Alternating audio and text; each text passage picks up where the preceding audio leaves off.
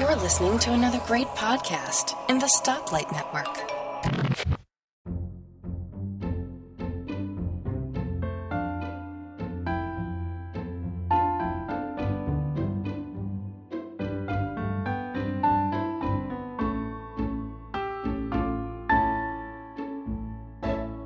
Hi folks, and welcome to episode 22 of the Let's Talk Photography podcast. I'm your host, Bart Buschotz. Joining me today, I have a small in number but very high in quality panel. We have Antonio Rosario back with us again. Hi, Antonio. Hi, Bart. How are you doing? I am doing fine, apart from the fact that I hate summers because they're so stressful in work, but I'll get over it. It's nice and warm here in Brooklyn today. It's actually one of the best days we've had this year today. Beautiful. I don't think I have worn long trousers in 2 months. I've been cold a few times, but I haven't worn long trousers in 2 months. Also with us is Stefan Lesage from Tech 45 podcast, which you need to speak Dutch for, but it's a good podcast. Hi, Stefan. Hi, Bart, and thank you for the kind words. I love you guys. It freaks my husband out a little bit when there's like random words he can't understand coming out of my iPod, but I love it. I love a little bit of... It can be useful to learn some Dutch that way as well. Yeah, although you guys... some Dutch. There's an awful lot of English words in a technical podcast, no matter what language it's in. Yeah, it does. Mm-hmm. Kind of funny. Anyway, we are trying out something new and experimental today. I don't know how well it'll work, but we'll give it a go. So, the show is called Let's Talk Photography, but today we're going to take it exceptionally literally, and we're going to talk about photographs. I have asked everyone on the panel to pick I've asked everyone to pick 3, but we're definitely going to do 2 from each, and we might do a third from each, and we're going to basically put the links to these photos in the show notes. So this is very much a show where you probably want to have a look at the show notes before listening to the show. We're going to link to the photographs, and then we're going to talk about them. And I hope it will be interesting, but we'll see how it goes. I'm going to put my money where my mouth is and go first, since this was my harebrained idea. So the first photograph I have chosen is... I'm kind of intentionally stretching the definition of photograph because I don't like shows that get all, uptight about, oh, that's not a photograph. So I figure let's make it clear that this show is about a broad range of topics. So the image is called Particle Tracks, and the author is CERN, the Centre Européen Recherche Nucléaire, or the place where we do all the particle physics, and the Large Hadron Collider hangs out. So this is actually a photographic image, even though what you see is not immediately obviously photographic. It could be some sort of CG, it could be God knows anything. So this is actually a photograph that has then been, after it's been taken as a photograph, it's been tweaked a bit. So the colour is fake, but the actual squiggly lines are all real. So what this is an image taken in a scientific piece of equipment, which is called, specifically this is the Big European Bubble Chamber. So this is I'll put a link in the show notes to the actual piece of apparatus that this photograph was taken in. In the pre-show, the guys were saying it looks like some sort of 1950s robot head. It has 2 windows that look like eyes. And in here, there would be a liquid which was kept superheated, and a radioactive, or a source of particles would be placed at this chamber, and there's a magnetic field all along the chamber, and as the particles come out, they give the liquid that's superheated, they give it the teeniest, tiniest little tip over the edge, and everywhere the little particle goes, a tiny little bubble is formed. So that's why it's called the bubble chamber. And so these subatomic particles, smaller than an atom, cause a trail of bubbles to race through the tank. And if there was no magnetic field, all the bubbles would just race in a straight line, and it would be a really, really, really boring photograph. But because there's a magnetic field there, each of these little bubbly things, which is electrically charged, they all curl depending on how electrically charged they are. So the more electrically charged they are, the tighter they'll curl. And so this is actually a way of measuring properties of subatomic particles. But it is also spectacularly beautiful. So I think the reason I chose this was because I love science, I love photography, and this, to me, shows the beauty you can find in places you probably weren't expecting it. So, anyone else have any thoughts on my choice? It looks a bit like the old, how was it called, the Mandelbrot renderings. Yes, actually. Antonio, I think you had said as well that it looked fractally. Yeah. Um, It made me think of that when I noticed it on Mandelbrot's drawing. Yeah, it's nice. Nice colors. Nice. Especially if you know the history behind it. Yeah, so each of those is a little subatomic particle, and they're breaking into other subatomic particles, which is why some of the lines split, and then they're all curving off. I mean, there's an awful lot of science there, but it is very pretty. So, I think I've actually even seen this used on things like ties and stuff. It's quite a famous image. And Bart, Mm-hmm. you were worried that it wouldn't be considered a photograph. It was on the edge of photography. But if we take the word photograph and break it down, photograph, photo, light, Graphos, right? map. It's a mapping of light. So, if we Yeah, okay. look at the broad definition of photograph rather than what we think it is, this very much falls into that range. I mean, and it's kind of literally a mapping of light of these trails, these particle trails. That's a good point. Yeah. Yeah. So just don't worry about it. It's a photograph. It's a photograph, and a piece of science and a piece of art all mushed into one. So Yeah, but it's very much reminiscent of the fractal imagery. Obviously, this was before fractals became very popular. Or maybe it was the 90s. No, this image was released in 1990. Yeah. So Mandelbrot. No, Mandelbrot is before then. Yeah, it was Right, but before when that. those images started becoming popular, it's about the late. I can remember them being popular when I had a Commodore 64 and then even Amiga back in the days. Yeah. That would be what? In the late 80s, yeah. Yeah, probably mid-80s. Yeah. Mandelbrot set. I now have a song stuck in my head by John Coulton. I'm rapidly Wikipediaing, but history. Mandelbrot set 1978. The first. The first pictures of this fractal were drawn in 1978. Actually, not by Mandelbrot. IBM did it, no? Yes. Yeah, at IBM. IBM's Watson Research Center. Yeah. So 80s, so late 70s, 80s. Right, but I'm thinking about when the actual imagery started to become more popular in culture-wise. I think it was around the time when the desktop computers were able to produce it, like Stefan was saying, with the Commodores. And I was doing it with my Amiga computers, but... I produced an app for drawing the Mandelbrot and Julia sets as my fourth-year project in computer science, and I graduated in 1997. So yeah, that fits. Yeah. So in this image, the colors are added after? Yes, so this would effectively be a black and white image. They are lines of bubbles. There is no color, so that you can see differentiate the paths. Yeah. Yes. So if you stick, like, effectively a bubble chamber is a modern version of a cloud chamber. So if you stick cloud chamber into Google image search, you'll see what the sort of things they are before they get colorized. So they're basically squiggly lines. Bart, what is it about this image that affects you? I mean, what's the draw? Well, for me, my love of physics, so the things making those lines are smaller than an atom, which is smaller than a human can possibly conceive, and yet thanks to technology, we've been able to make visible something that is as invisible as it could possibly be, but yet we can see it. And not only can we see it, but the tightness of the curves is actually telling us something about these unimaginably tiny things that make up the atoms, that make up the molecules, that make up us. And it's one of those images that the more you know about it, the more it makes your head explode in the good way, like. So I think it is a deep photograph, and I'm not sure they get much deeper than that.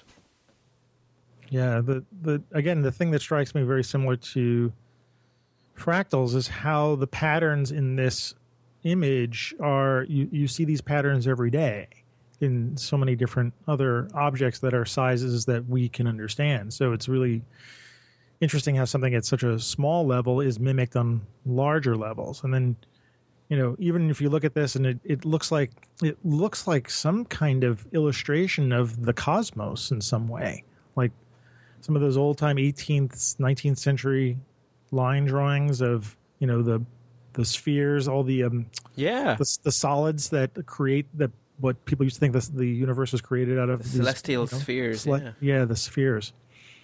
That's true. Yeah. It also made me think of some of the pictures you see from architectural buildings, like those spinning staircases and lines converging. It made me think of something like that. Oh yeah.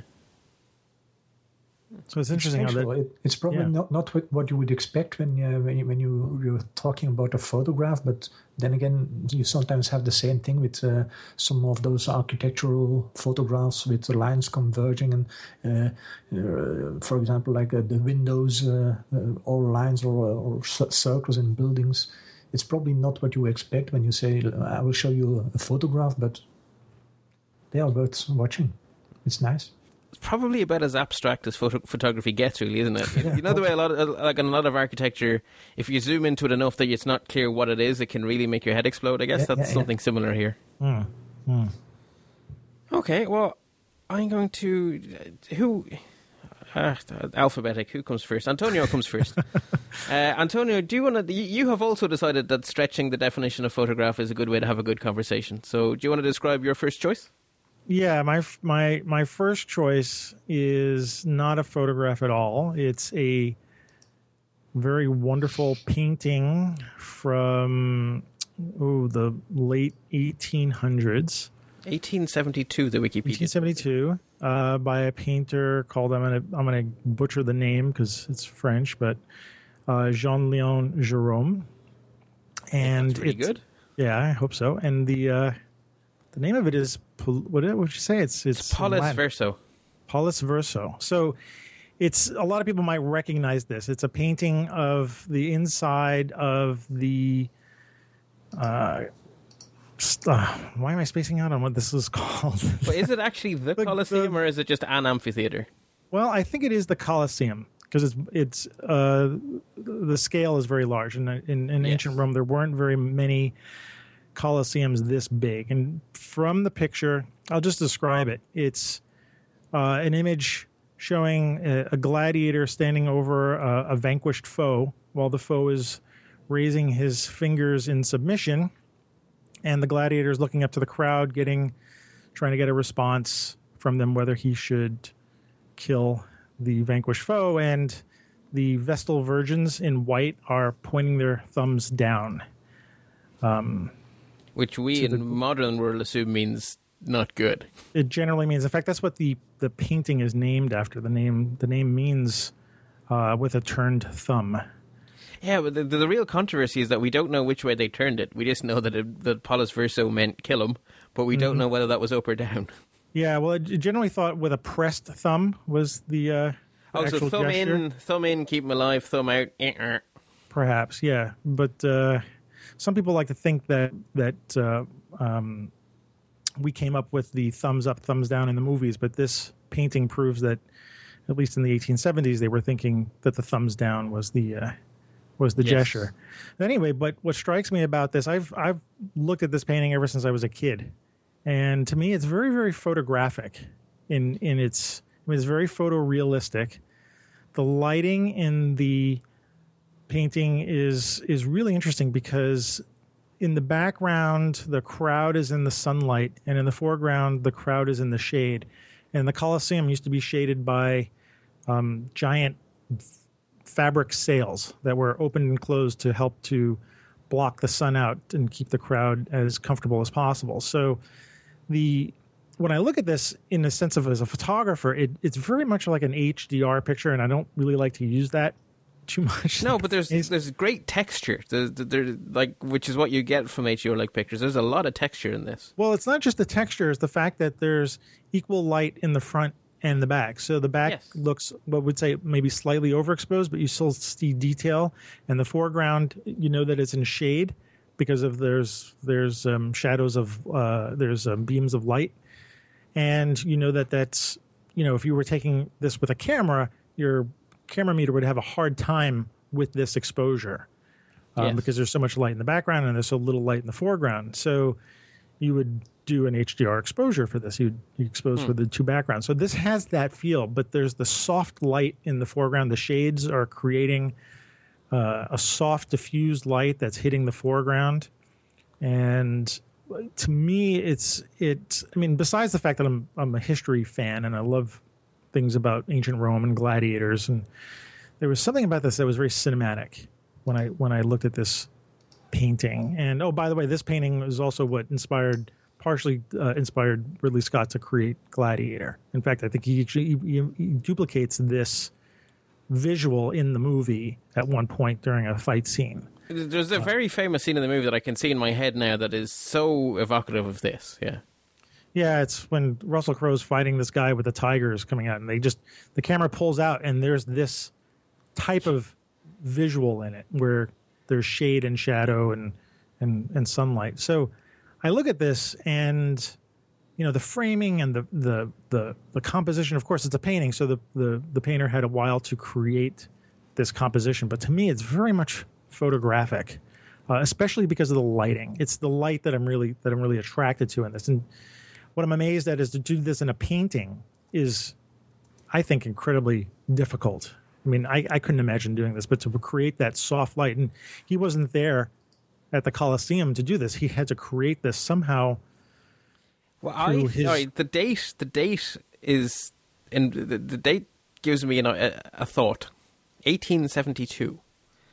That's a few decades, quite a few decades actually, after about 40-ish years after the invention of photography.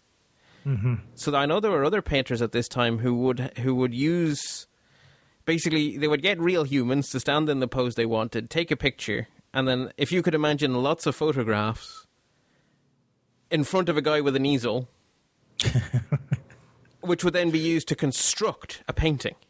Well, that's true. There's also the camera obscura, too, where it would just be a box with a lens, and the image would be projected upside down on a wall, and that would imply he built the Colosseum. Yeah, but I think I'm not necessarily convinced that happened here, but it's possible because the foreground figure certainly could have been in a studio with a skylight. Well, the main dude. I mean, there's a lot of people in it, but it's obvious that the main dude is the guy with the golden helmet, and just the muscle tone and everything. It looks so photorealistic. I just have a distinct impression there was a guy standing in an empty studio. It doesn't make it any less of an impressive image, but I just have a feeling. It's a hard thing to do. Yeah. I think photography may be involved here more closely than we think.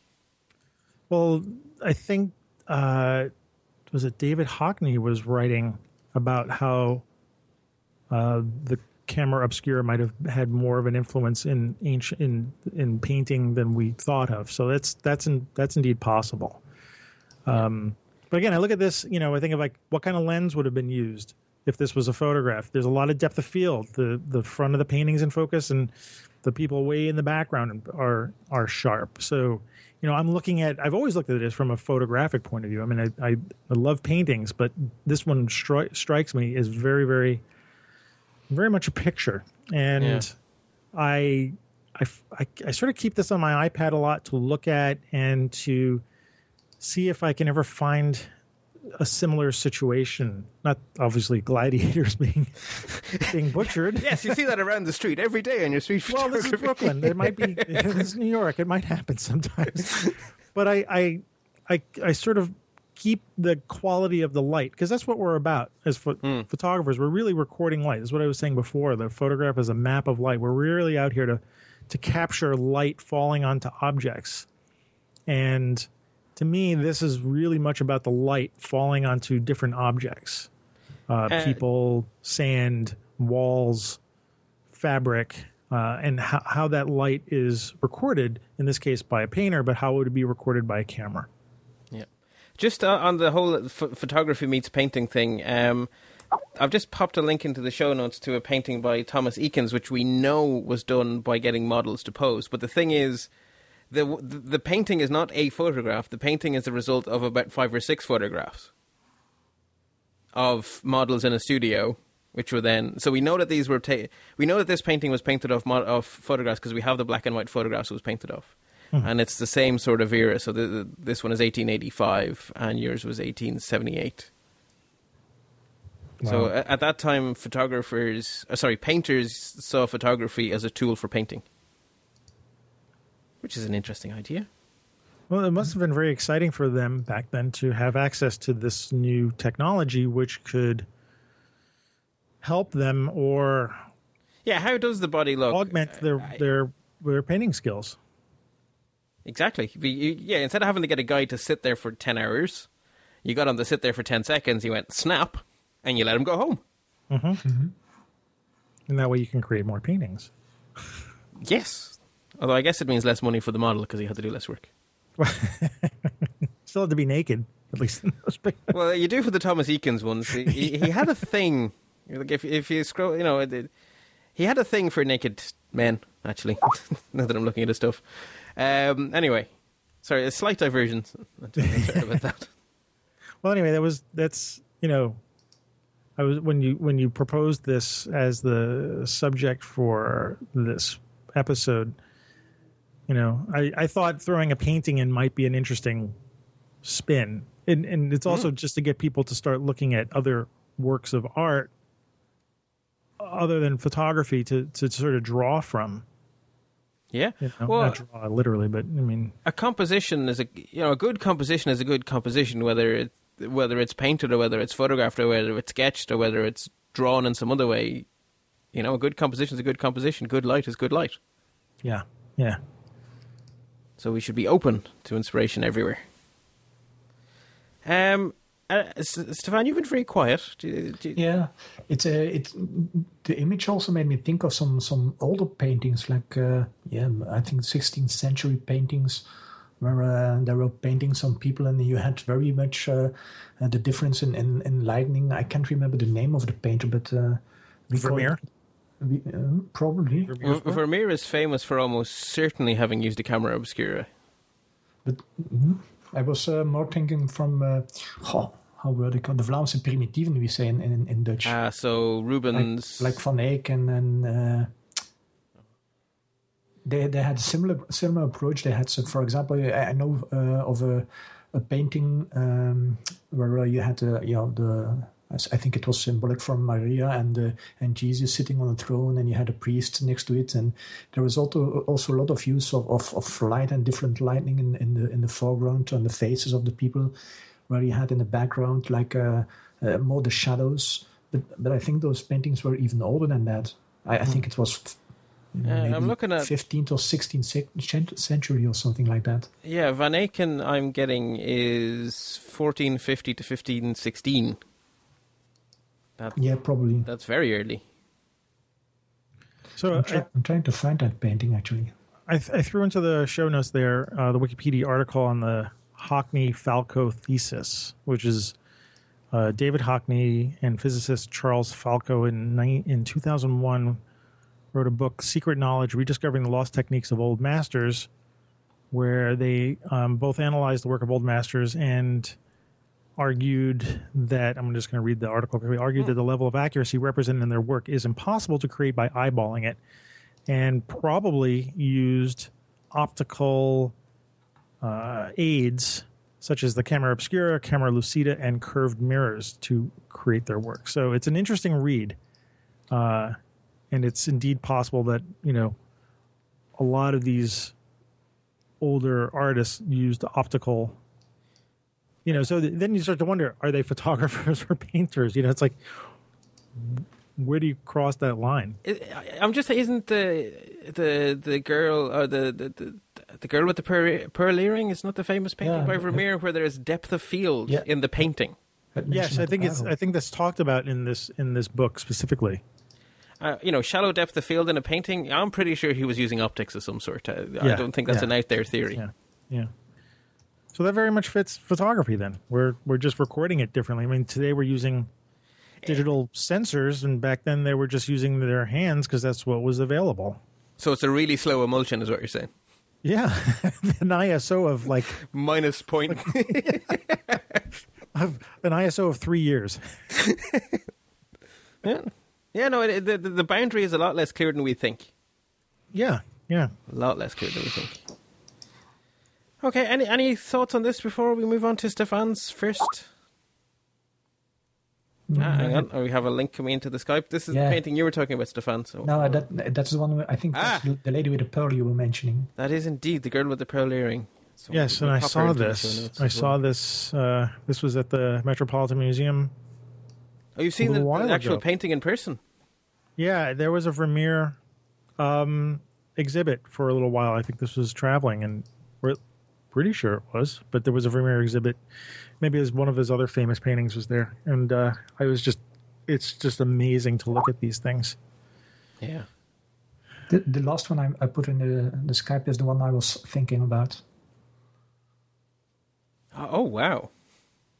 And that's a very, very old, but I think it's probably 1450 or something.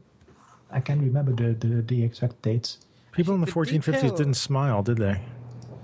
Certainly not the bishop guy Well, with the glasses I- in his hand. He I looks think very cranky. that's on purpose because the models can't really stay with a smile on for 4 or 5, 6, 7 hours. Right. So it's the same as the Victorians who had to sit still for their 3-minute Yeah, exposures yeah. without moving. That carpet in that painting, Stefan, that looks very photorealistic for Yeah. something Yeah, it does. from 1500s. Interesting.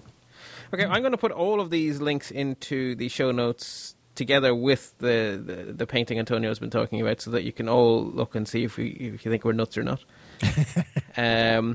But let's move on to the first picture Stefan has chosen. It's called The Keeper of the Dam by someone we may have heard of called Victor Cahiao. So do you want to describe the picture and why you've chosen it, Stefan? Well, I've chosen this picture. There's a little story behind it. I met Victor and at the same time also Alison Sheridan at Blog World. I think it was in 2009. And we were in Las Vegas at that time. And I know that we went on a photo walk in the evening, and I was pretty tired. But Victor went out to the dam nearby early in the morning, very early in the morning, to take some more pictures. Sadly, I missed it. I couldn't join him, but he came back with a few very nice images. And the one I picked is called "Keeper of the Dam," and you clearly see in the background you have the sun rising above the mountains. You have some menacing-looking grayish clouds, and then in the foreground you have I think it was a construction site because they were still building the dam, and there is a strange.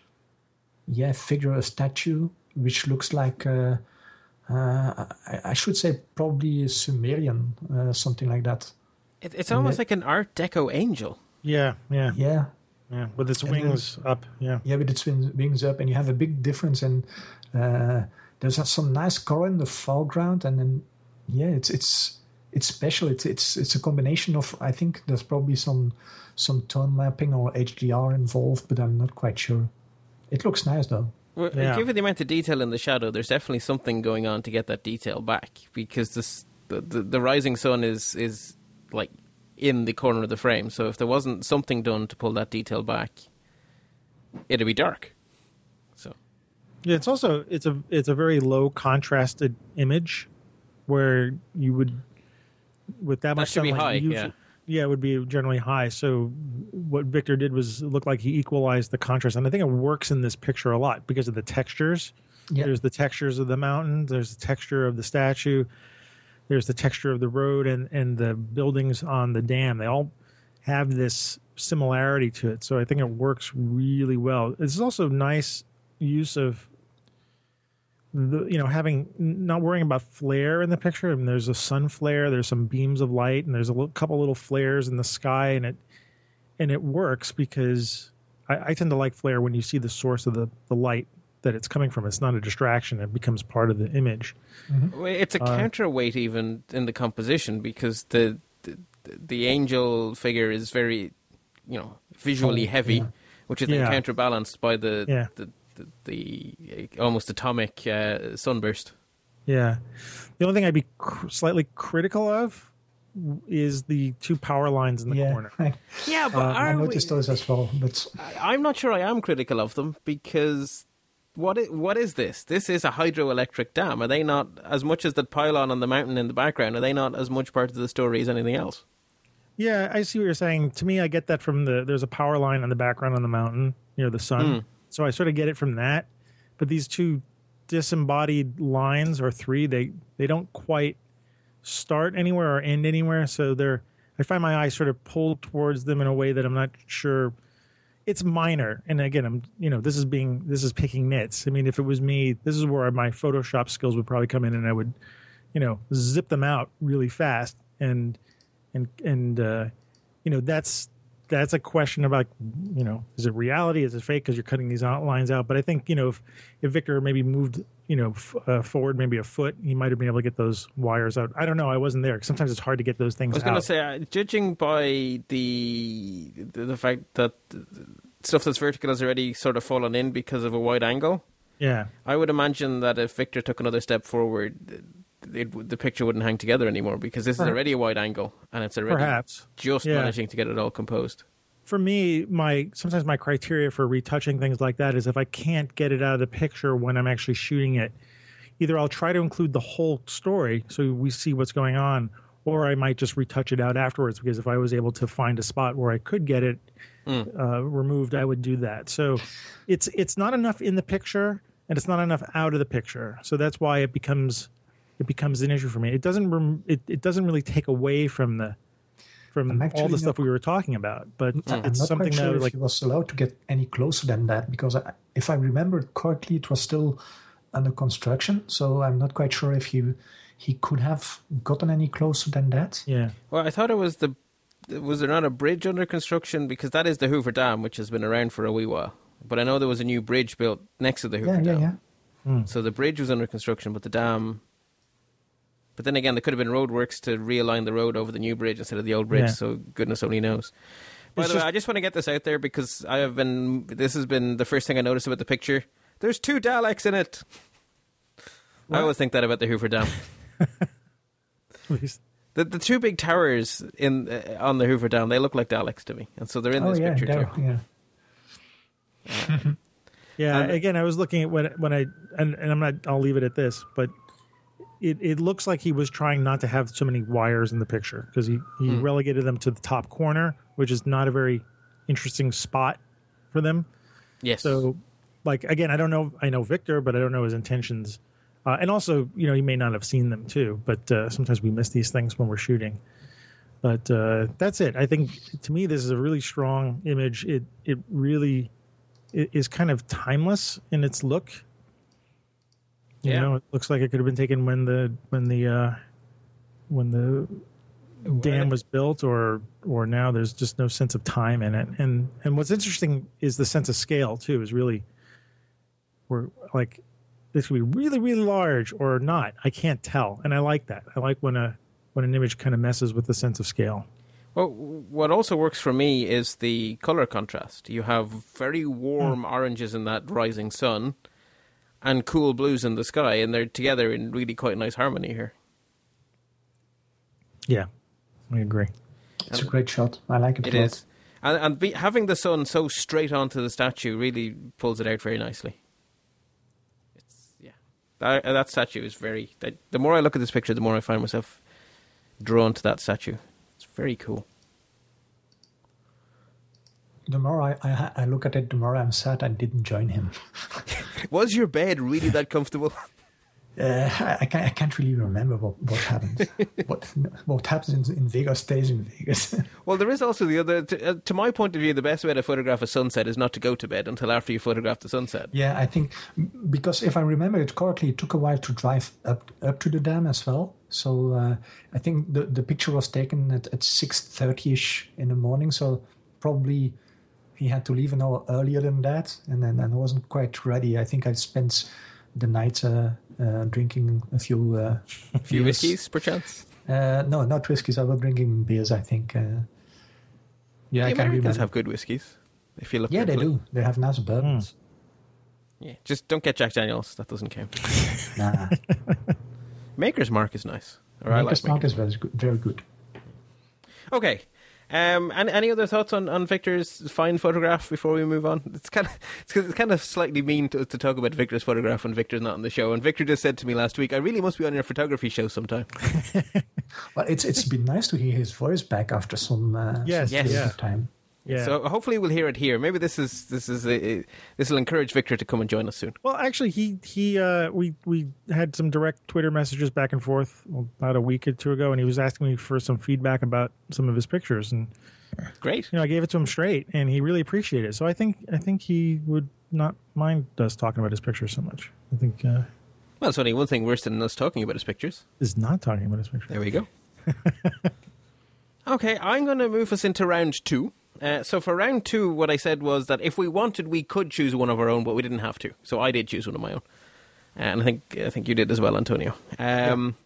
So the picture I have, it'll be in the show notes, obviously. So let's-talk.ie is I've titled it "Ancient Rath Coffee," and so to me, this picture exists on 2 levels.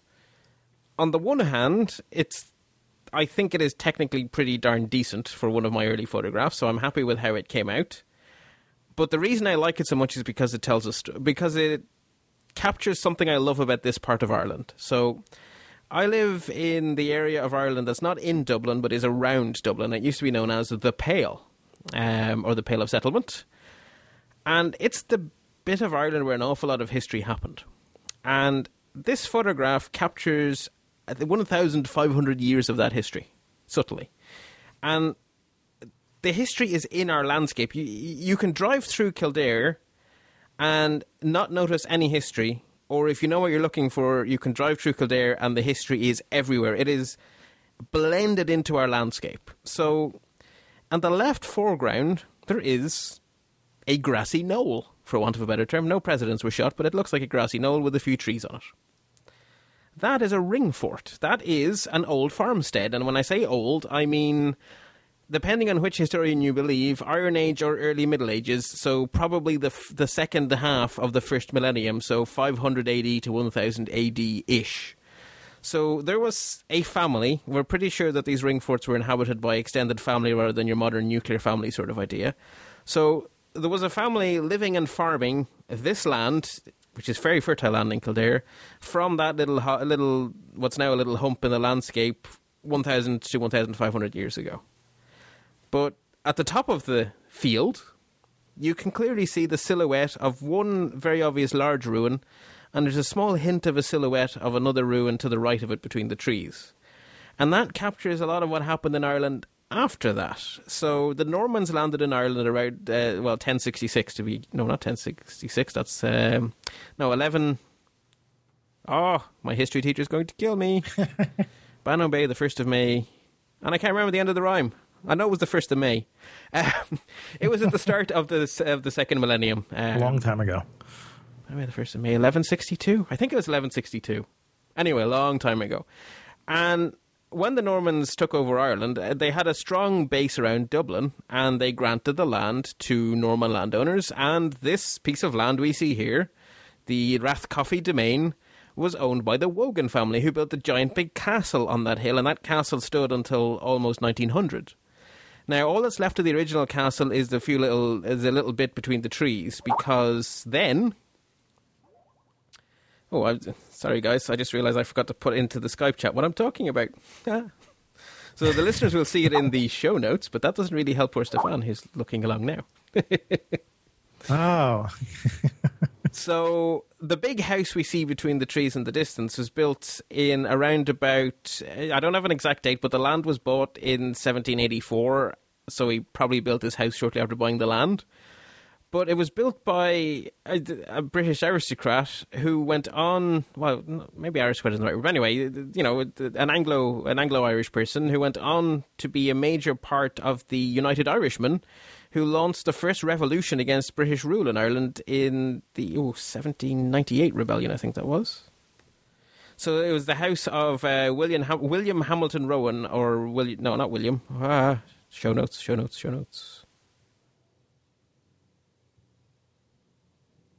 Hamilton Rowan or Rowan Hamilton. His name is given both ways. Archibald, there we go. Archibald Hamilton Rowan, who was one of the first sort of people to actually involved in the launching of the first rebellion against the British, which didn't actually succeed in getting the British out of Ireland for quite some time. But that's the start of that bit of our history, and then the house is now in ruins, which is kind of what's happened to the Britain built by the English, or the Ireland built by the English. All of those houses are now sitting in ruins, and so basically there we have a potted history of Ireland in a photograph. Not the best presented potted history, but you get what I mean. So, and this is just a random place, you know, about a few miles. I think it's 6 kilometers from my front door that I just passed while cycling by. You know, I didn't even know it was there. I said, "Oh, I wonder what's down this lane. I haven't been here before." I turned left, and this vista opened out in front of me. And wow! So That's that nice. to me captures Kildare. There is history everywhere. You just turn a random corner, and there it is. And so that's why this photograph speaks to me so much, because I think it captures the feeling of Kildare, the historic landscape I live in, and I love so much. Can I ask why you choose to go monochromatic, black and white? Because I felt it worked better, which is completely counterintuitive, because that field is full of bright yellow flowers and that sky is a deep, rich blue. Mm-hmm. And it still works better in my mind than monochrome, and I don't know why. I'm going to say good call. Okay, if you click, there's a link there to the color version. I also like the color version, but I don't think it has the impact in color. No, I think you have the exact same one in color. I do. Yeah. So I also uploaded a color version, so you can flick over and back between them. Okay. If Flickr wants to play I'm it. looking at another shot that's looks like the same place, but it's not the same framing. No, there's one of the exact the same framing. So it's in the text underneath the first one. It says I also uploaded a color Oh, version. I see. Yeah. I generated monochrome version. Okay. So you can Black and actually white click version between them. makes the clouds pop up better, I think. In the color version, the clouds somehow, So the they color. fade in the sky, and in the black and white version, they pop out of the sky. In my opinion. Yeah, the contrast in the sky. I do like the color version. I think it works as well because it is a beautiful scene, and I think it helps to see the difference in the. There we go. I'm in New York, so That's the sound of New York. it's sun in here. But the contrast in the sky is it's more enhanced in the black and white, and I don't know. There's something a little more magical in the black and white version. Well, I think the castle stands out better in black and white than it does in color. Yeah. Because the yellow is just so. Look at me, I'm yellow. The other thing that's happening in the color version is it looks a lot flatter, meaning the distance is compressed, or everything looks like it's in the same plane. The tree is closer to you, the grassy knoll is a little bit further, medium, and then the building is far away, and they all and the sky is further away than that, and everything kind of looks in the same plane. And for some reason, the black and white version, I get a real sense of steps into distance. So the tree is one step, the grassy knoll is further. I really get a sense of depth in this picture, and it's really interesting that it's the exact same picture. You have the same depth of field in it, and it's just something about the monochrome and the contrast. I guess because when you look at monochrome, we're really looking at shapes and form, and somehow the shapes and form are creating also a contrast with each other that is helping my eye go from the right to the left to the right to the back. I'm bouncing around like as if I'm walking towards that house, that ruin in the background. And I get that more from the black and white. The intent was, that you sort of zigzag tree, Ringfort Castle, ding, ding, ding. Yeah. And the composition in the black and white, I know it's exactly the same as the color, but for some reason it composes better. Again, because you have this contrast, you have the dark tree, the trees in shadow on the top right, and the flowers are light on the bottom left, and they sort of yin yang each other, So you don't see that much in the color version. The contrast, the colors don't really contrast, even though it's yellow and blue, which are contrasting colors. Yeah. But the yellow is mostly on the ground, and the blue is mostly in the sky. So this is a really nice image.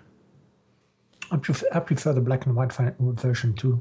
Yeah. It's especially with the clouds. It makes the clouds pop out a little bit more, giving it a more mysterious look than the color version. The color version is indeed a little bit flatter. It makes for example, the clouds, they look a little bit bluish. Mm-hmm. The color version, where in the black and white version you really have black and gray clouds, which makes it more interesting to me. Well, I think this is one of the first images where I started having fun with the channel mixer, because basically the reason the sky is so contrasty is because the blue channel has just been turned off, basically. Mm-hmm. And I think the green and red channels are what you're seeing then on the land. So,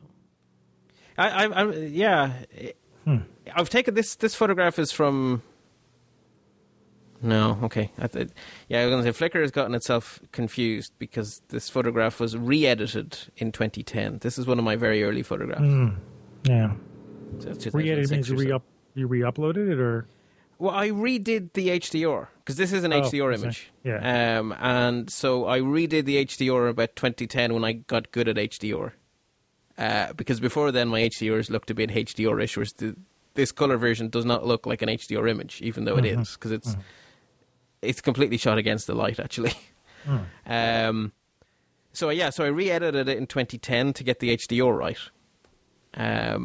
But the image itself, I think, is 2006. I'm not sure that Flickr messed up the date, other than maybe the software that created it.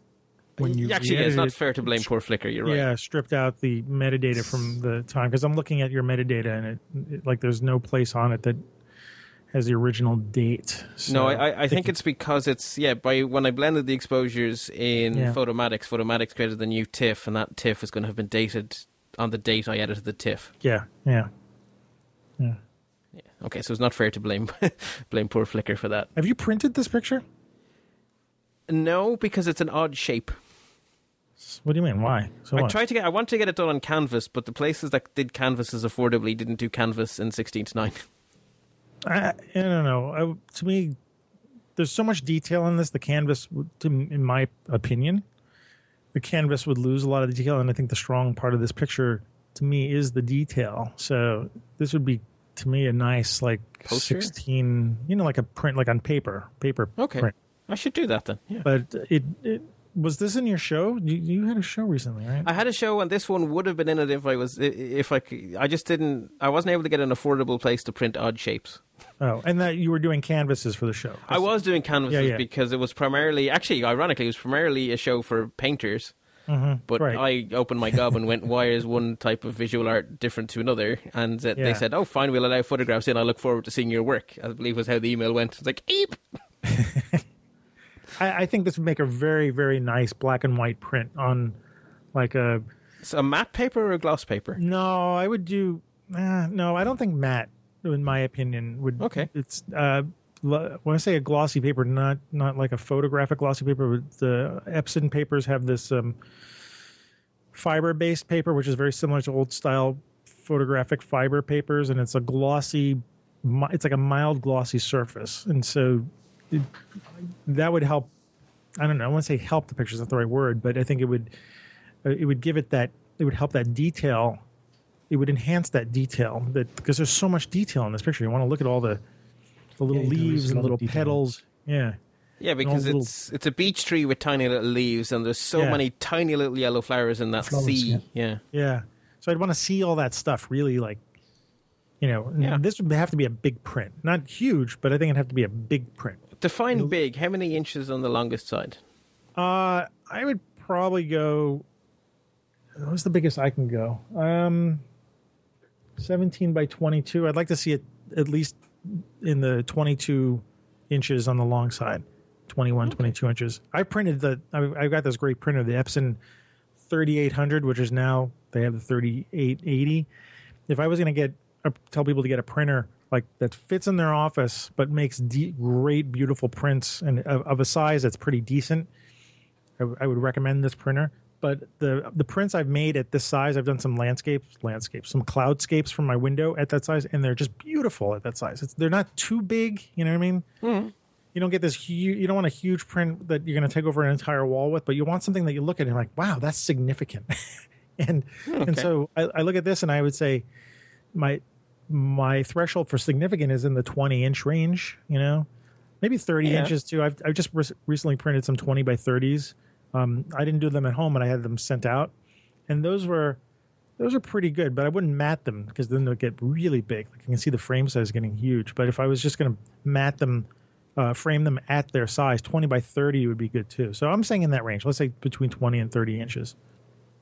I think I'm gonna do that. Yes, I am. Good for you. Yeah. No, I haven't been sure how to print it, but you've sold me on the idea. Yeah.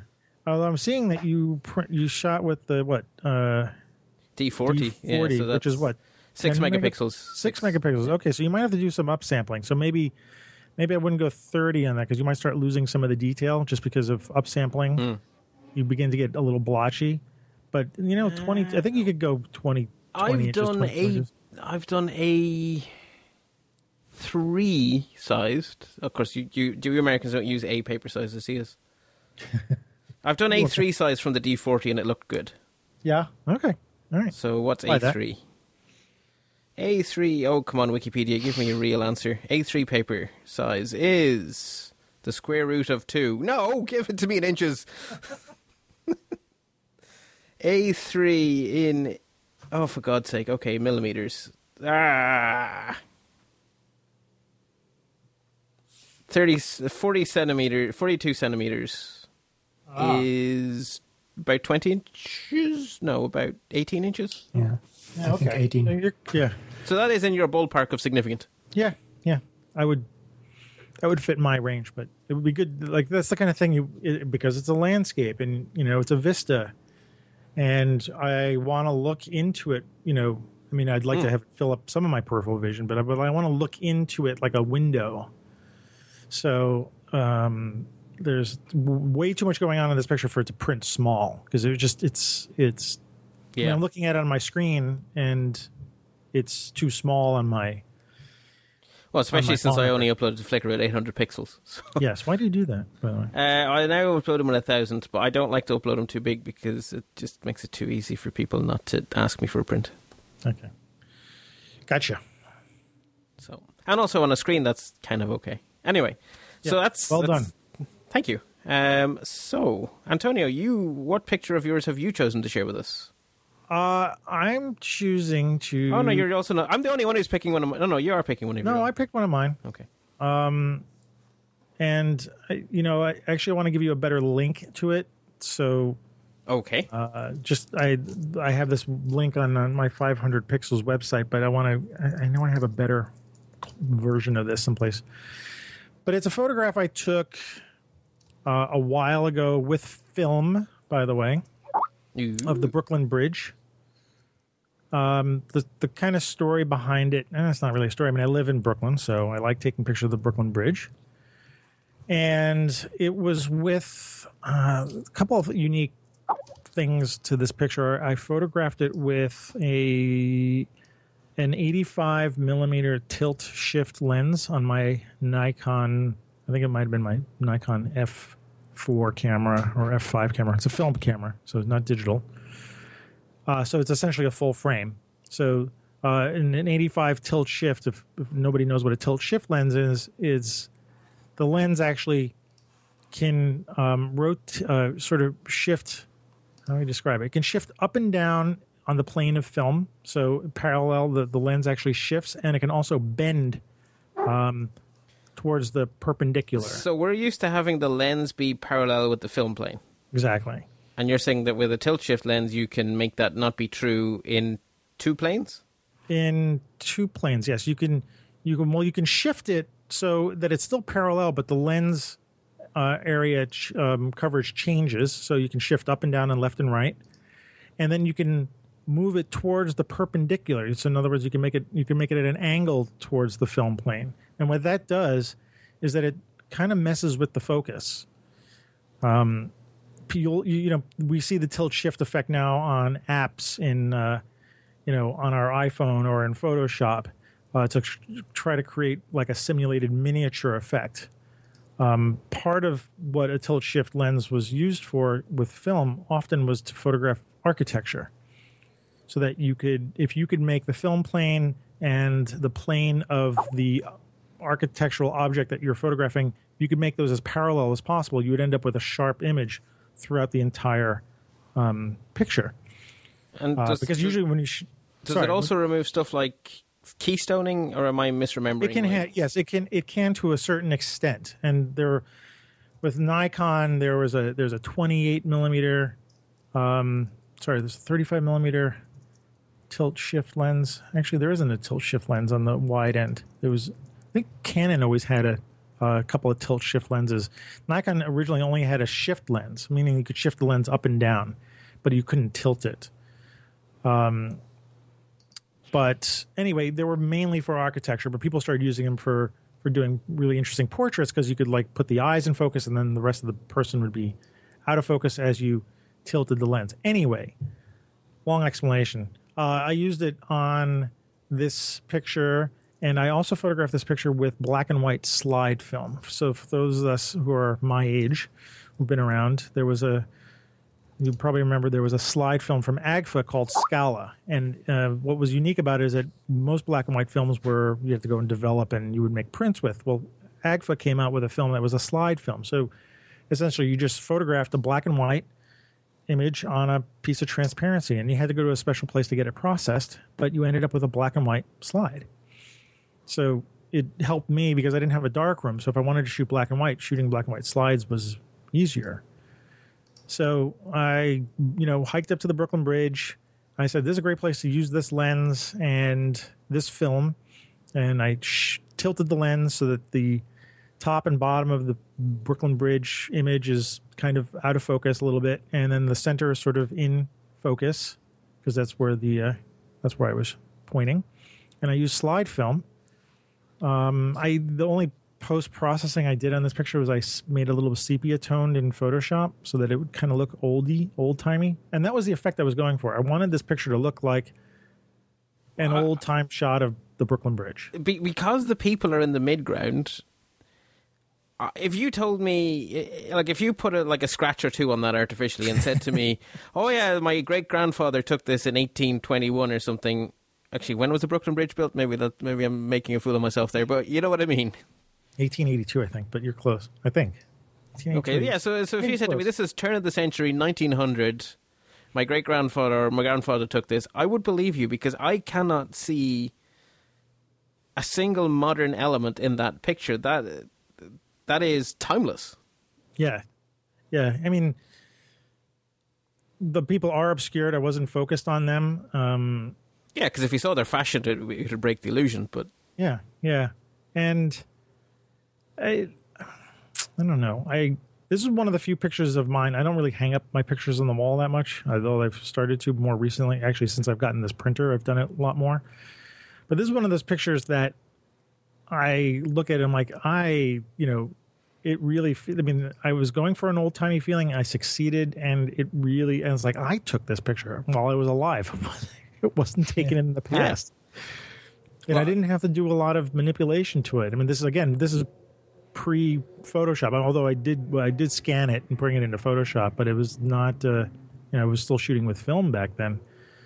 And I like the optics of it. I like, I know these tilt shift effects on software now, but they don't come close to what a real tilt shift lens can do. Yeah, I think actually the tilt shift probably makes this feel more genuinely old than the sepia tone, because when people had cameras with bellows, they were all tilt shift, right? Right.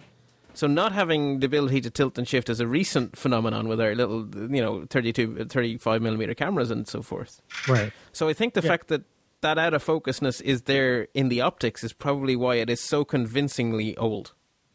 Yeah, and if you also notice that the tower of the bridge is not keystoning in. So that's an effect of the tilt shift lens. I kept it so that the lines would be straight. So it does kind of fit the old time cameras. The old time cameras, you were able to straighten out the lines in architecture. So I think it would lose the illusion a little bit if that tower keystoned in a little bit, meaning that the bottom of the tower would be wider than the top of the tower. And most, like if you wander up there with an iPhone today, you would have a very keystoned bridge. naturally because you have to point the camera up. Yeah. You'd have to be far enough back to not get that effect. So I guess with a massive telephoto zoom and you flatten half of New York. Right. And the bridge is not that long enough for you to be able to get that kind of... Yes, that's why you'd have to flatten New York. You'd have to be off the bridge. No, I actually really like the composition because the out-of-focus foreground makes you really want to go in.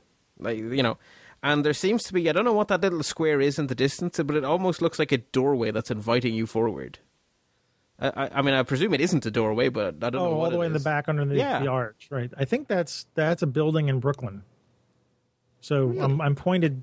I'm essentially pointed east-ish because I'm crossing from Manhattan to Brooklyn, and I think that's a building on the other side of Brooklyn, which has also been there since for a very long time too. It's an old building. Yeah, the sense of depth is fantastic. You really are just sucked into the image. Yeah. And are they like those oldie-fashioned looking streetlights? They're obviously still there. They are still there. Yeah. Wonderful. Yeah. I think we've been refurbishing the Brooklyn Bridge since I made this picture, so it might not look exactly the same. I think the railings on the side might be a little bit bigger. There might be some benches and stuff like that, but it generally looks the same. Cool. And to go back to what I was saying about before, like to me, I've printed this picture, and to me, this is a picture that works very good small. By printing it small, it also creates that feeling of the old time because we're so used to seeing old pictures very small. Well, they are a certain size, aren't they? And the torn edge that you have on it from the processing as well gives that same feeling of the picture like your grandmother has.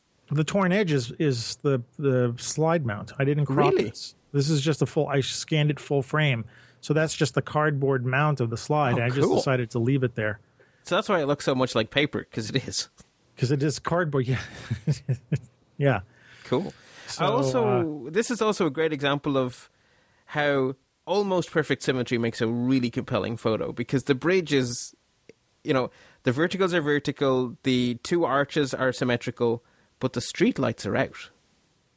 Right, they're staggered, and so they add a little bit of imperfection to perfect symmetry, and that I think always makes a stronger image than actual perfect symmetry. I think it's also a nice example of great timing, because if you would have taken the shot a little bit later when the people were more in the foreground, it probably wouldn't have worked as well as now. Yeah.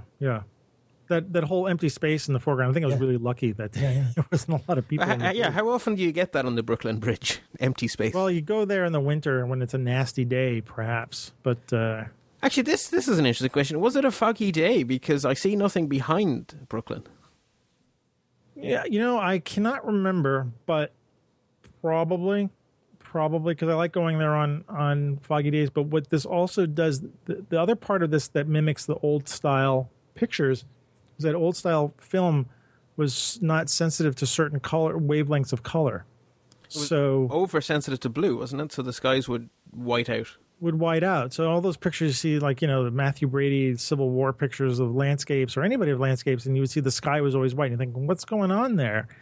It's just because the film that they were using, or the light sensitive emulsions that they were using, were just not that sensitive to it. So they would white out. And a great thing to do on foggy days is to try to recreate that effect, is to get rid of all the detail in the sky. So I think that adds to it. It's part of the vocabulary of old style photographs. Yes, so the film was not panchromatic, which is, if you're ever wondering why it says panchromatic on modern rolls of color film, what that means is the blue is sensitive to red, white, and blue, or not red, white, and blue, red, green, and blue. Right. It's sensitive to the wide range of colors. A panchromatic. Pan meaning all? Yeah. All. I think it's all, or certainly across pan. Yeah. So anyway, that's my story. And I like this. I mean, originally it was a slide, so it was a 35 millimeter slide. I scanned it on my Nikon scanner. I might have cleaned up some of the dust, because when you scan, you always pick up a lot of dust and particles. And so I get it back to the original form by doing that. And then the little bit of the sepia. It might be a little extreme on the link I'm showing you. I tend to like it a little bit more subtle, but it's hard to tell. So I have to say, so on the if anyone's looking on 500px, if you click it again, it goes with a black background, and if you click it again, it goes to white, and then to black, and then to white. I think it works superbly well on black. Yes, that's true too. It looks like I don't know, the black suits it really well because it makes that whited out sky feel right. Yeah. Whereas on the white, the white is shouting at you more than the picture, which is wrong. Yeah. Yeah, white's a terrible colour, actually. So no one tell 500px it should be grey. Or flicker, actually, now that I think about it. Never mind. Yeah. Excellent. So how's that? Thank you, Nice. Antonio. It's Very a really nice. lovely picture. So, Thank you. Stefan, you are sharing one of your own. Do you want to tell us the story here? Again, let's-talk.ie. All these photos are in the show notes, so you can follow along at home. Yeah, well, I picked 2 shots of mine, which I took in Berghoenosmeren, which is a nature reserve here, not all too far from Ghent. And it consists mainly of a big pond of a big flooded area in the winter. So in the winter, it's a lot of water, and you have some trees around it and a nice path to walk or to run. And I go there every 2 or 3 days. I go there for a quick run because it's 7 kilometer. Run of 7 kilometers, the whole tour of the area. Cool. And I was noticing in the afternoon that we had some pretty nice colors in the sky, and some clouds were coming up. So I went back home and grabbed my camera, and I drove back to the area, and I stayed there until late in the evening, until the sun was really starting to set, and you really had some nice red, yellow colors in the sky, and together with the combination with the clouds and the reflection on the flooded area on the water, it was really, really beautiful to see. So I picked 2 of the images I shot there, and I was wondering what your opinion was on the 2, because they are both taken about the same time, probably, I think, 20, 30 minutes apart of each other, approximately at the same location, but one of them has... how do you call that? The barbed wire in front, because you it's like a little can't fence really, or something. Yeah, there's a little fence there, some barbed wire, which people have told me it's great because it gives you a place to stand in the picture. And the second picture is approximately the same one, but pointed slightly more to the left, which. Yeah, you don't see the barbed wire, the fence in it, and it has a little bit more clouds and more reflection of the water. And I was wondering which one of the 2 you guys would prefer, because I've been getting mixed feedback on that. Some people say, okay, the picture without the fence is better because it has more color, more texture in the sky, and the other one gives you a place to stand in because you know you can go up to the fence and no further than that. You see, I'm pretty sure I would have been one of the people who's saying, the place to stand makes it a better picture. And now I'm going to completely disagree with the me of the last time you asked me this question. Because the me of today thinks that having 2/3 sky, 1/3 land, 1/3, I say land, 1/3 water, I actually find that image is really drawing my eye much more than the other one, which is... Yeah, and you will probably be one of the people who mentions the place to stand as a... I would, because as a rule, it's one of the things I like. But, you see, the one with the place to stand captures the feeling of the place better. I can imagine being out on a run and seeing it. And the other one is almost otherworldly with those spectacular colours and, reflected again. So the me of today and the humour I'm in today thinks that the one with 2/3 sky works really well. I'm going to agree with you as well. And for me, the place to stand, though, is like, I don't need the fence to tell me where I am. The water gives me the sense that I'm at the shoreline. Mm-hmm. Well, maybe the water gives you the sense that you're not sure, is this taken from a boat? Is this taken from a bridge? Is this taken from a causeway? Is this taken from the edge? Maybe that mystery adds something. Perhaps. The thing about the fence is that, again, there's just not, I don't know. I find the fence a little obscured by some of the foreground stuff, like there's grasses or something in the water, and some of the fence is just not seen. I can see a little bit of it, the top line of it. And so maybe if the fence was more fancy, that I saw this distinguished fence, I would have that better feeling of space. Plus, I'm a little distracted by that one twig that sort of cuts across the water that has no place. I don't mind the ones on the right because I can see the tree, but that one sort of, I don't know what it is. Is it a stick or is it a fence thing that's knocked over? I can't tell. It's a stick, probably. Yeah. So the other one that doesn't have it, which is the 2/3 sky, 1/3 water, offers me this view that is just incredible. And, I know these kind of clouds. When you see this kind of stuff and you're like, it's like a magic moment. To me, this sky is magic. It's as magic with the fence there, but it's even magicaler. It's got more magic than. I had a long day today so far. So there's something. There's a real sense of fire, and it's at that magic moment because from where we're standing, the sun is below the horizon, but it can be only just below the horizon because those clouds are obviously still in full powered sunlight. Yeah. And that doesn't last long, that magic moment. I mean, a lot of your photos capture this as well, Antonio, this very, very short magical window where the land is in darkness and the sky is still in sunset. Yeah. Part of me would almost want to see it a little wider. I don't know what was on the left or right, and I'm not saying that it's not. It ought to have more, but I want to see like the left part of these clouds and the right part of these clouds. I could just see this being a really like almost a panoramic shot.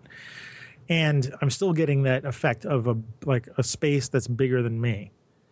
Well, the problem is on the right side there were you have some. You can slightly see them from the middle. There are some buildings in the background behind the trees, and they were really sticking out on the right side. So I see. Didn't really. Yeah. I didn't really. I'm not. I get maybe that. on the left side. Yeah. Yeah, it's still like I want. I'm not saying this takes away from the picture. It's just like I can see that this is like I can just feel what it's like to be there. Yeah, probably I should have taken a few pictures and tried to stitch them together or something. Oh shit. Or in the modern days of the well, I don't think you could probably get this nice tonal range with the iPhone. No, I've tried these kind of shots with the iPhone, and it just cannot handle that sky. The sky in the background and the clouds. It just blows out those colors. So yeah, no, because there are times when a DSLR does is the right tool for the job, and this kind of lighting is definitely one of those. But the power of that iPhone to do the pano, you'd have to wonder if it couldn't manage. Maybe the next one would manage. But yeah, you're right. Actually, the left wants to be seen. Actually, I think it's the left more than the right because the clouds are sort of making a V with their reflection of themselves. Oh, I see. They want to go. Yeah, you want to get the. So if you imagine, you kind of want to see the V come more to a point. But what maybe wider lens or something would have. Yeah, I didn't have a wider lens than that. I think a pano would have been your only bet. Mm-hmm. Which then has the fun of stitching panos. What works for me in this picture, though, is the color. I mean, this is so much about the color of the sunset, and you seem to have been able to capture that look that I always say it's very hard to get. Like that the sky up there is turning blue, and those clouds are orange, and there's a great contrast of color, and I think you captured it in here. So, I mean that's what it's about, not the standing someplace. To me, this is about the color and the reflections. So I was pretty happy when I've seen the result back on my camera. I remember saying at that time, yes, I finally have a pretty image from the looks of... Well, it's because there's so much texture in the clouds, that colour isn't blown out. That colour has really been captured. And I think the texture makes it feel more real. It's almost like the sky is on fire. Like that is an inferno of a sky. Yeah. Rich, rich gold and all that little subtle texture in it. Another one I think that would make a really good print, too. I mean, I like to see things in print, too. This would be... Yeah, maybe. Worth putting into the world. It is such a magical sky. Yeah. And actually, the ground in this case is really just there to echo the sky. Yeah. Yeah, well, it also echoes the trees in the background. I mean, you get all those tree reflections on the right on that picture. So the way they're sort of rippling, and they're not exact because the water is rippling, so they're not an exact reflection. They're kind of an impressionistic reflection. On the left side of the image, on the right side. The right, yeah. Right, but I think on the left side of the image, I was losing that effect because at that time the big pond you see there was starting to freeze, So it's all you start to notice it on the left side. It's not really water anymore. It's ice. Oh, I thought it was wind blowing the water. That's interesting. I remember again, it was snowing the next day or 2 days later. Wow. Oh. And just those reflections of the trees on the right, though, are just... They are divine, actually. That whole right light corner, whole right bottom corner is beautiful. Yeah. Now, that's the kind of picture you can sort of just stare at for hours. I don't think it's making very good radio, but I'm just sitting here going, ooh. Oh, yeah. Where people are listening to this and they're going to have to try to visualize it until they get back to their computers and click on the links. But, yeah, this is very much a go to the website and look at the links podcast episode. Actually, I'd be very curious for listeners, any feedback you have on this episode. I've enjoyed doing it, but maybe it isn't good listening. So do let me know what people think. Any final thoughts on this image? I want to take a picture like that. So it's about... Yeah, I'll second that. Something like that. It's really beautiful. We had picked more, but I'm going to call it a day at this. I think we're going for over an hour now, and I think that's as much. People are going to stop listening to us when we tell them it's beautiful if we keep going. So we can save our other great picks for a future. Well, they show. got a lot of education from this one too at the beginning. I hope so. I hope so. So we're going to call it. We're going to leave it there for now. So, listeners, definitely give me your feedback on this episode. It's been an experiment, and an experiment isn't over till the data's in. So let me know if you like it. Let me know if you dislike it. Let me know if you think it's a good idea, but we went astray. Let me know. Let me know, basically. So you can go to lets-talk.ie, leave a comment on the episode. That would be much appreciated. Also, if this has inspired you to talk about a photograph that you love by someone else or that you love of your own, why not send us in a recording so that the next time we do one of these episodes, if there is a next time, we get to play what listeners think and we can put a listener's photograph in the show notes and then we can get another point of view. So, again, if you go to the website, you can contact me there. Okay, folks, thank you very much for giving of your time. I was going to say in reverse order, but I can't remember what order we went in. Stefan, do you want to let people know where you can be found? Yes, if you want to get in touch with me, you can do that through Twitter or Facebook using my name, Stefan Lesage, STEFANLESAGE. And if you speak or understand Dutch and you're interested in a Dutch technology podcast, then by all means go pay a visit to tech45.eu. And it's a 45-minute... Well, I say a 45-minute podcast. In theory, it's a 45-minute podcast. We try to. On technology every week. And it's actually a very broad range because it's not an Apple show or an Android show or a Windows show. It's a technology show. Yeah, it's a little bit of everything. Yes, I don't always agree with everyone on the show, but I always enjoy listening. Yeah. But that's good, right? Same for me. I don't always agree with everyone there. So. Well, that's what makes it a good show, actually, to be honest. If everyone just says, oh, yeah, you're dead right, it's a very boring podcast. Antonio, what links would you like to give out? And do definitely plug your very good podcast. Okay, I would like to give out my... well, you can look for me on Flickr at AM Rosario. That's where you'll see a lot of the pictures we were talking about. Of course, you're putting them in the show notes. But yes, I'm generally with my partner, Tom Martinez, at switchtomanual.com. And we just did our 25th podcast, the Street Shots podcast, with the Switch to Manual guy. So very much inspired by my experiences being with both of you guys here. Ironically, you're on show 25 and we're on show 22. Yeah, our time-space continuum scale is a little different. Yeah, I'm a weirdo for doing a monthly podcast, but it works. Yeah, I don't know. If we were trying to do it, we were doing it every other week, and somehow we got caught up into doing it every week, and I think we might try to stick to that. So, yeah, we just did our 25th one, which was about portfolio reviews. It was in a similar vein to what we were doing today. Yeah, it's kind of not actually an accident because I was like, what am I going to do for this month's show? And then I went for a big, long cycle through through the places in my photograph. And I was listening to you guys talking about portfolio reviews, and I was like, no, that's what I want to talk about photographs. So that's how this episode came to be. So. Well, it's nice to talk about the pictures. I mean, it's And it's called Let's Talk Photo. So I thought we'd. We're doing radio about visual things, so there's going to have to be a lot of talking about and describing. So, by the way, I think this was a good experiment. I enjoyed doing this. I like talking about the pictures and describing what I see. Excellent. So, so we're doing it on Switch to Manual. So, switchtomanual.com and Twitter at Switch2Manual. So, Switch2Manual. And, we're on Facebook, and, you can just Google us. We're everywhere. But, check us out on our podcast, too. Very much, like I said, inspired by hanging out with both of you guys here. So, thanks a lot. Okay, so, again, a reminder, the show notes with the photographs at lets-talk.ie. And while you happen to be there, you might notice there's 2 big blue buttons in the top left of the menu bar that say support the show. I would ask people to please consider supporting the show. As I say every time, the aim is not to make a profit off this, but the aim is to break even, and I kind of needed to do that at the moment. So if you feel like contributing, please do. If you don't worry about it. And even if the only way you help is by telling your friends about the show, that is worth loads. So by all means, or dropping a review on iTunes, there's so many ways to help out the show, and I appreciate them all.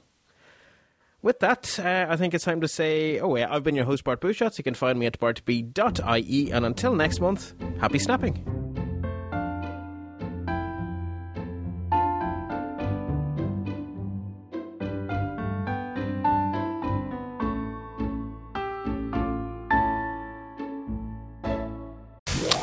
You're listening to another great podcast in the Stoplight Network. I don't know who you are, but I will find you. And when I do, you had better be listening to the Tech Fan Podcast, because if you're not, well, you may not live long enough to regret it. Remember, it's called the Tech Fan Podcast. Listen, and you won't regret it.